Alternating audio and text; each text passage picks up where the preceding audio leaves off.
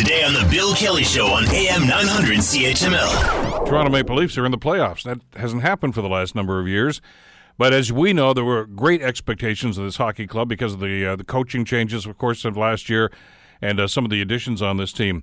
So what are the chances? How'd they get there? And just how deep are these guys going to go into the playoff run? Let's get Howard Berger in on the conversation. Longtime Leaf reporter, of course, and blogger. His blog Between the Posts is a must-read for hockey fans, no matter what your affiliation may be. Howard, how are you doing today? Well, Bill, I'm fine. Looking forward to what could be at times an intriguing series. Is the crowd at Maple Leaf Square left yet, or are they still there?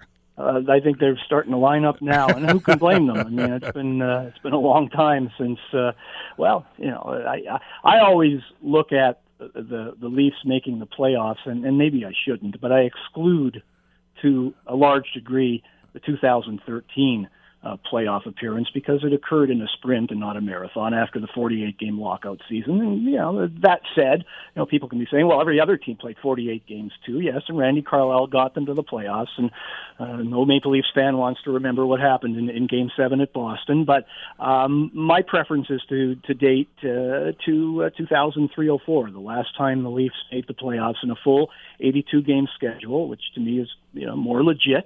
And that was the year the Maple Leafs, under the late Pat Quinn, God rest his soul, accumulated a franchise record 103 points. And as I wrote in a blog about a week and a half ago, Bill, the Leafs finishing with, 95 this year. Tell me, with the games that they gave away early in the season and 15 points yielded after regulation time, that this year's club couldn't have matched that 103-point total. It came very close, believe it or not, ridiculously close, to going from the 30th place, the last place team in the NHL, to the best club points-wise in franchise history. And, of course, points are rewarded a little bit differently now than they were prior to 2005, and that entirely lost season. But still, this is a remarkable turnaround by this hockey club, and I think the Washington Capitals, given their playoff history, have got to be a little fretful right now. Yeah, I mean, they're talking the talk right now, as you might expect. But you're right, they've got a record of this. Mind you, I watched them play Boston on Saturday, and that was the game the Bruins needed to win. And, boy, they've got an awful lot going for them, the Caps, that is. I mean, they can throw four strong lines at you. The defense is solid. Both goaltenders are top-notch goaltenders. Holtby, obviously, the number one guy there.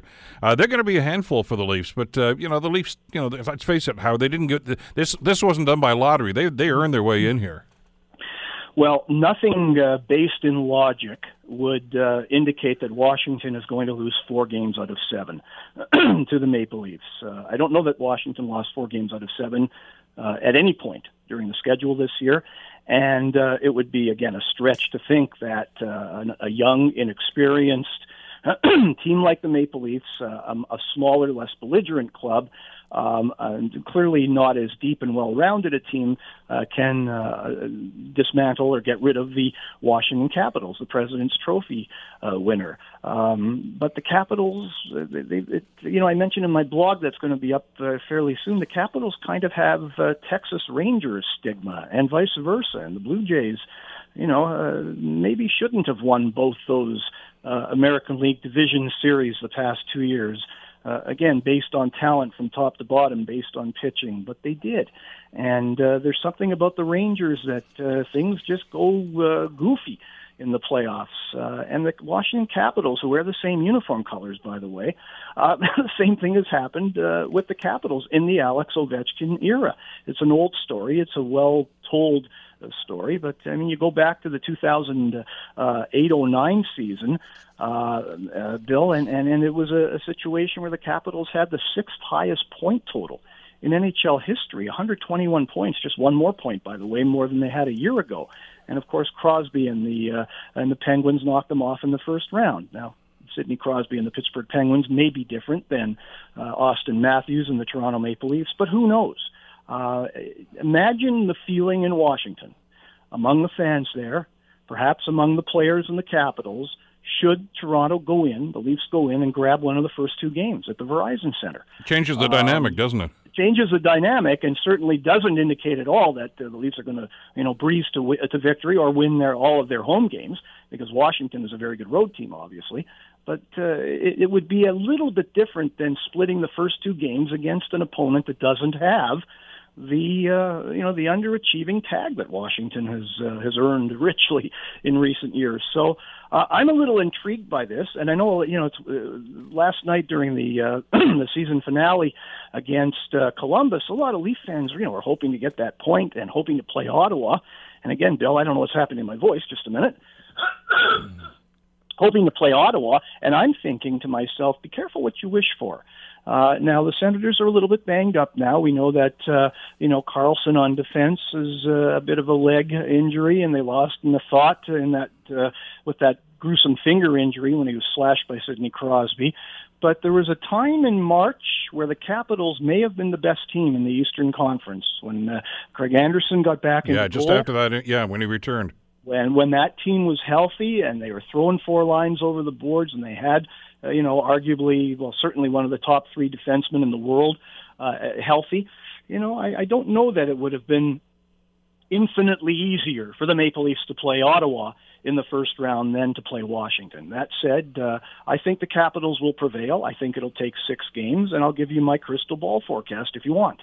Well, we'll get into those in a couple of seconds, because I want to talk about the dynamic on this team for a second, because I've found this to be intriguing all year long, and I'm glad you referenced, as you called it, the last legitimate time the Leafs were in the playoffs when Pat was coaching the team. They had pretty good goaltender that year, and took them pretty deep into the playoffs because of that. But that was a veteran team. This is almost the polar opposite of this. I mean, I want to talk about the veterans on this team, but the story all year long on this team, Howard, has been the kids. Yeah, and as a result, Bill, they will either, one of two things can happen. They'll either be overwhelmed by this juggernaut from Washington in the first round, and they'll lose in 4, maybe 5 games, or they'll go through into the playoffs like they went through most of the regular season, just not knowing how good they can be. And just, going out there with all of that raw talent and ability and knowing there's never a situation in the playoffs when you don't feel pressure or there's no onus on you. It's the Stanley Cup playoffs. But clearly, there isn't a person alive that watches hockey that would think there's more pressure on the Leafs than Washington in this series. So who knows? They're kind of a cocksure bunch. Mike Babcock, no perverse pun intended, has had this season. And you just don't know, again, if the Leafs should go in there and win the first game or win one of the first 2 games, you don't know what that emotional swing or that dynamic, how it can play a role in the series. Again, I think that Washington is a better team. I think that Washington, obviously a better team based on points, and a deeper club and a different team. To me, it would seem, again, it has to be proven during the playoffs, but a different team than the previous Washington clubs. I mean, Alex Ovechkin went from 50 to 33 goals this year, 17-goal drop-off, and yet the Capitals only dropped by 2 points in the standings, from 120 to 118, and still won the President's Trophy. So, Bill, that indicates clearly that this isn't all Ovi all the time like some of those other Washington teams have been. I mean, they picked up Shattenkirk at the trade deadline. Carl Alsner is one of the top dozen defensemen in the league, big strapping guy. Again, they've got good depth up front, and Braden Holtby is as good as any goaltender in the NHL. So that combined with the uncertainty of some of the really untimely injuries the Leafs have incurred the past week, and particularly over the weekend, I think it gives Washington a fairly substantial edge, and yet not one that will, in my view, result in a very quick series. Speaking of which, I mentioned goaltending, and you talked about some of the injuries, and boy, we can meld those two ideas together. What about Frederik Andersen? He didn't play Sunday, of course. He's been banged up the last couple of games. Trying to get back, and now he's out again.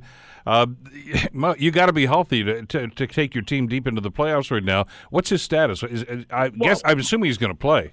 Well, yeah, his status is what Mike Babcock said prior to last night's game against Columbus. I mean, he made it sound after the morning skate clearly as if Anderson was not suffering any concussion or post-concussion symptoms and will start the game. And, of course, the game isn't until Thursday, which would give Anderson, the better part of a week to recover. But And you don't want to say this, you don't want to even envision it, because this isn't like a sprained ankle. I mean, concussion, obviously, head injuries and trauma, you're talking something more substantial and something that can impact your life beyond the game even.